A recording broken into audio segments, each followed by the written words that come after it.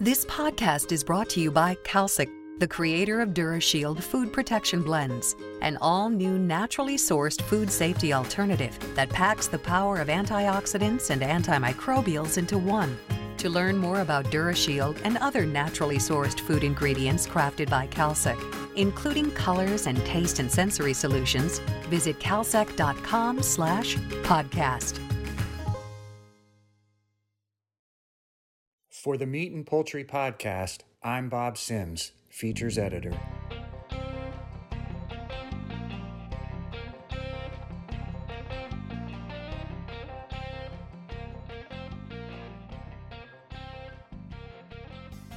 On this week's Meat and Poultry Podcast, our Operations Executive of the Year, Walt Schaefer, discusses some of the details of his latest success as Chief Operations Officer at Costco-owned Lincoln Premium Poultry in Fremont, Nebraska, Costco's exclusive and fully integrated chicken supplier. Schaefer begins with his preference to be on the floor of the facility as a plant manager, and moves through his ownership of a chicken farm in Virginia and how that experience helped him impart confidence to Nebraska farmers who had never grown chickens. Schaefer also talks about the first employee he hired, Jessica Coulterman, and the ways her expertise played a crucial role in navigating the politics necessary for the needed approvals on the Lincoln Premium project. Finally, we get a glimpse of the early vision of Lincoln Premium Poultry and how a partnership with Morrell allowed that vision to come to fruition. Sit back and enjoy as industry veteran Walt Schaefer talks chicken. Were there any specific positions or tasks that you feel like really aided in your ability to succeed the way you have in operations? Well, I'm biased. I admit that. My favorite job was a plant manager. I love operations. I started off young in plants. I like the pace. I like the people.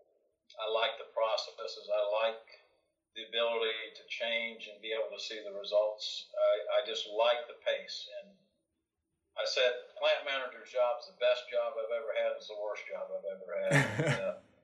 I say the highs when you're doing great are very high, and the lows, if something's not right, are not so good. But, I just enjoyed being a plant manager, working with people, and being out amongst them.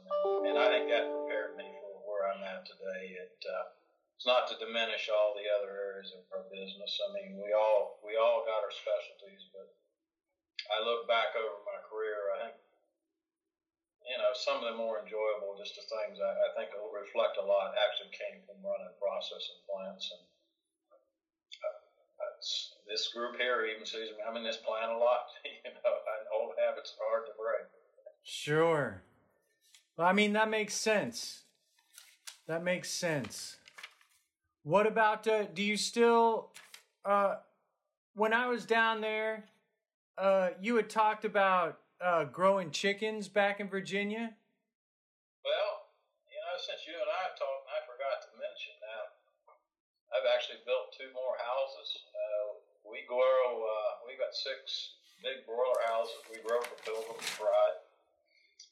We produce about 250,000 birds every flock. And, I've got a manager that runs this farm for me, but, I'll take over for him every couple of weekends and go do it myself. And I'm there to help him clean out and do things of that nature. But, you mentioned that, and I think about this project. One of the biggest attributes I think me personally brought to the project actually was being a chicken grower. Because when I stood up in front of potential chicken growers and said I actually do it, and I actually invested my money in doing it, and then I could describe to them the task and what it meant, including how to windrow a poultry house, to how to set the waters, to how the litter needs to be composted. I think that carried a lot of weight with these farmers who, wait a minute, should we invest in this deal or not? Well, I think what they've seen is we got a guy here that's actually doing this, and having someone fun doing that. I think meant a lot to them. And, you know, you're asking these farmers on average to invest $2.5 million or more in something they'd never done. And to get that done, I think the chicken growing experience certainly benefited me with this project, along with I just enjoy having the chicken farm to go hang out on when I'm not here. So. From meat and poultry to plant-based alternatives, DuraShield is proven effective at preventing antimicrobial spoilage. Add that to our extensive portfolio of taste and sensory solutions and colors, and you have a single source for innovating and elevating your products naturally. To learn more about how Calsec can make your products look better, taste better, and last longer, visit calsec.com/podcast.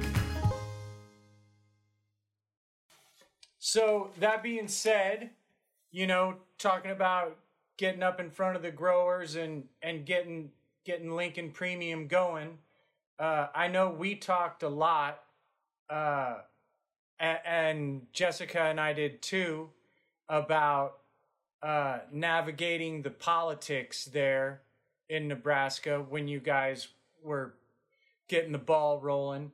And I know that you talked a little bit about that. Can you talk a little bit more about, you know, what that was like, what that process was like for you? Well, I'll say in this project, probably if I hadn't hired Jessica, we wouldn't be here today. And she quote was in politics. Her dad's actually a state senator here.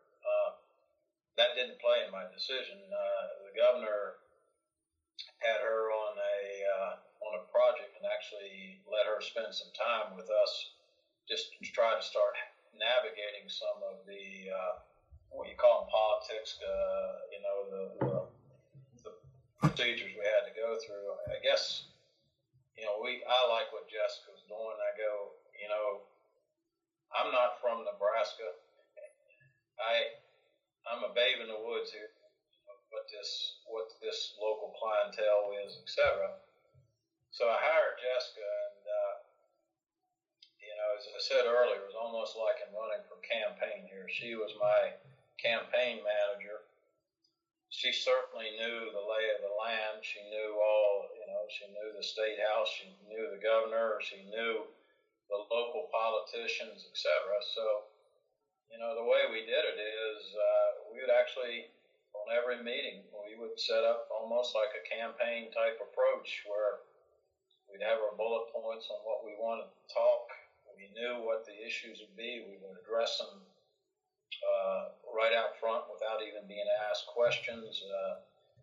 We went to every community civic board I think they had. I didn't realize Fremont had so many of these community civic organizations, and to what they call coffee shops, to, you know, if someone wanted to meet us, we would go meet, and we would tell them about poultry, to even the public approvals hearings. And, you know, we not only had to do that for the processing plant in our facilities here in Nebraska, we had to go through hearings on getting these growers permits, sometimes 6 different hearings just to get poultry barns, and some of those weren't so easy. But we were able to interconnect with the people who knew. We were able to educate them.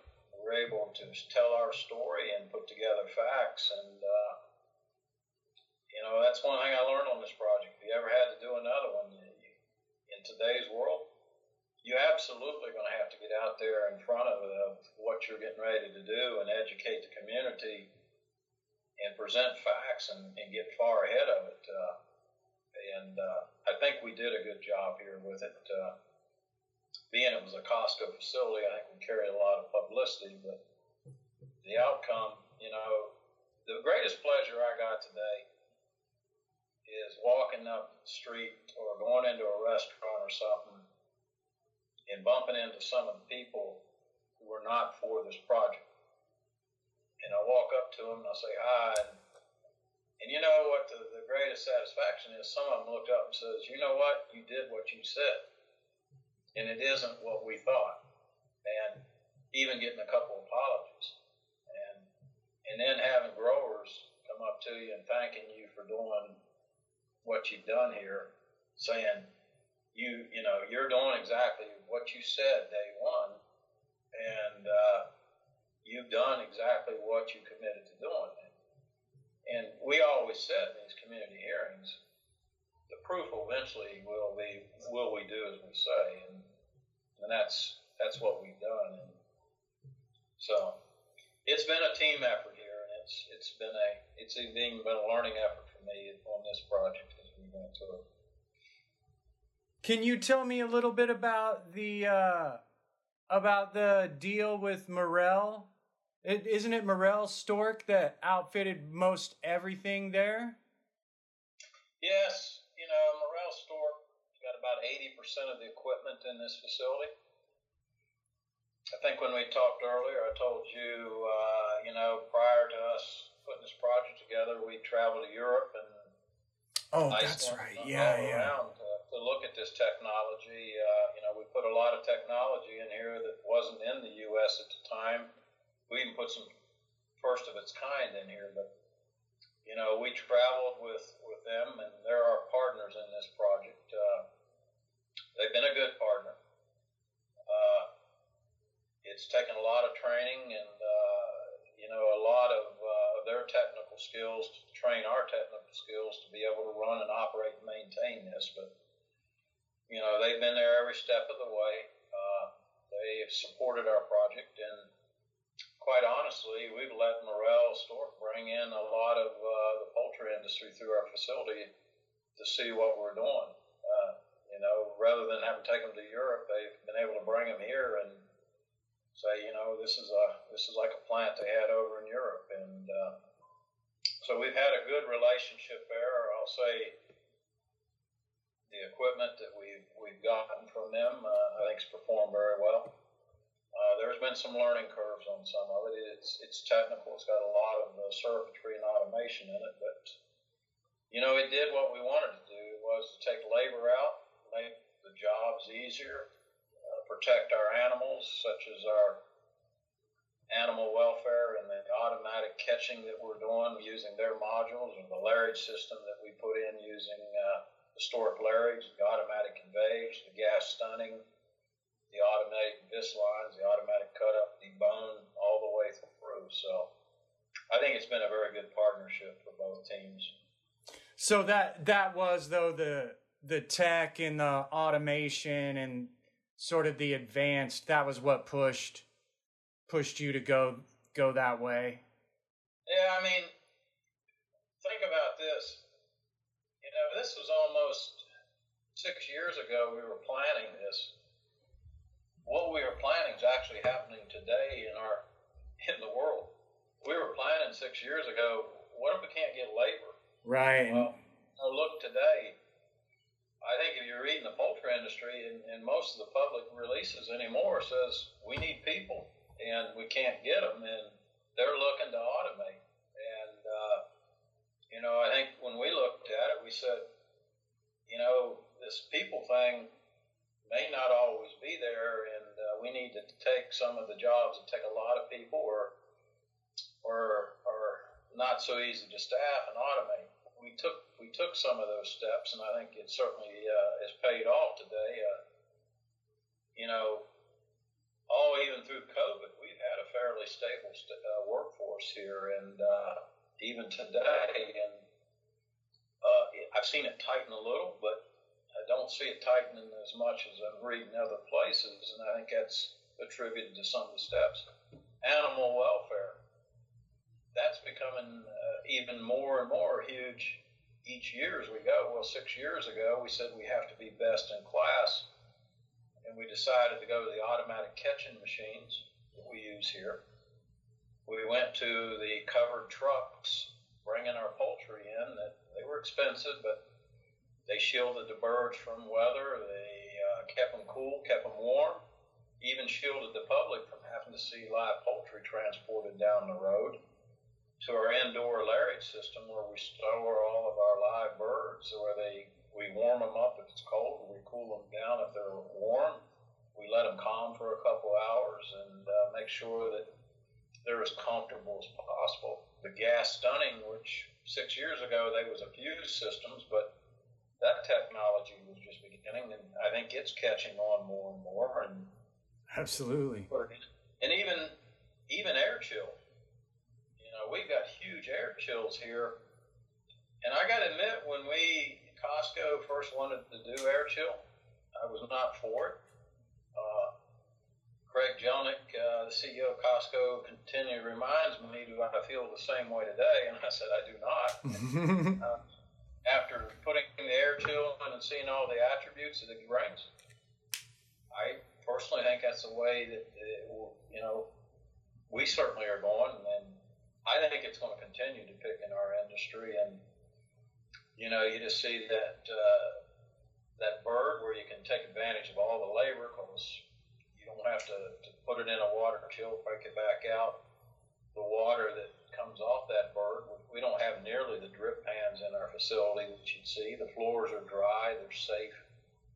So I think a lot of things that we decided 6 years ago are actually fitting in here in today's world, saying you're probably right in what you did. Make sure to check out all the latest stories from our monthly Meat and Poultry print edition and online at meatpoultry.com. Also, follow us on social media at Facebook, LinkedIn, Twitter, and Instagram, all by searching @meatpoultry. If you like what you heard, please leave a rating and a review. Thanks for listening, and have a nice day.